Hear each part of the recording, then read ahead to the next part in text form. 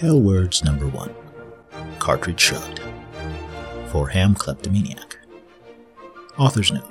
This takes place after an alternate Season 7 where Trev is a cyborg. Trevor Strunk was beginning to suspect that Ayn Rand didn't share his political beliefs. Sure, it had all been good at the start. They'd bonded quickly as good friends on the Scooter Usenet group, and Ayn was really good at hardstyle dancing.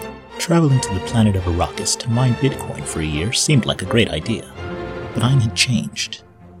"I just folded space from Hicks, and boy are my arms tired," Trev exclaimed as he sauntered into their shared hab unit, waving jazz hands. From the couch, Ayn responded by quickly wrapping her half-eaten rotisserie chicken in foil and spiking it at his left temple like a football.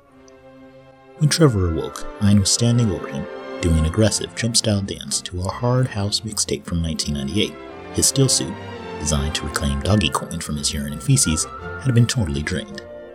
Did you steal my shit and piss crypto again?" Trevor groggily inquired.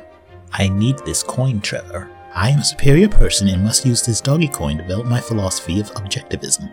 Also, to buy more mixtapes and increase my jump style powers," Ayn retorted, her flawless footwork never ceasing, still in perfect sync with the transmitted holograms of 19 Russian teenagers that filled the kitchen area, distorted Gabbard kick drums building in intensity.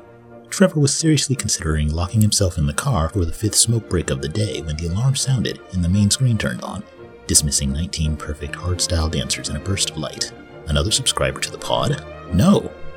From the great desert floor of Arrakis, a sandworm erupted, spewing Bitcoin and Ethereum across the desolate sand dunes. "Trevor, I need this. Who controls the crypto controls the hardstyle. Go. Go now. Get your car." Trevor groaned.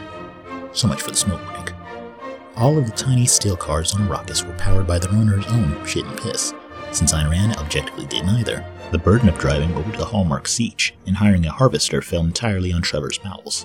Ayn kept knocking him out every 2 miles to order another jump-style CD on Silk Road, so they very quickly ran out in the middle of the desert, atop a massive sand dune, far from the Hallmark Siege.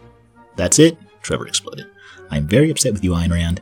I thought you were interested in Scooter, jump style, and Marxist critique of video games, but you're just using me."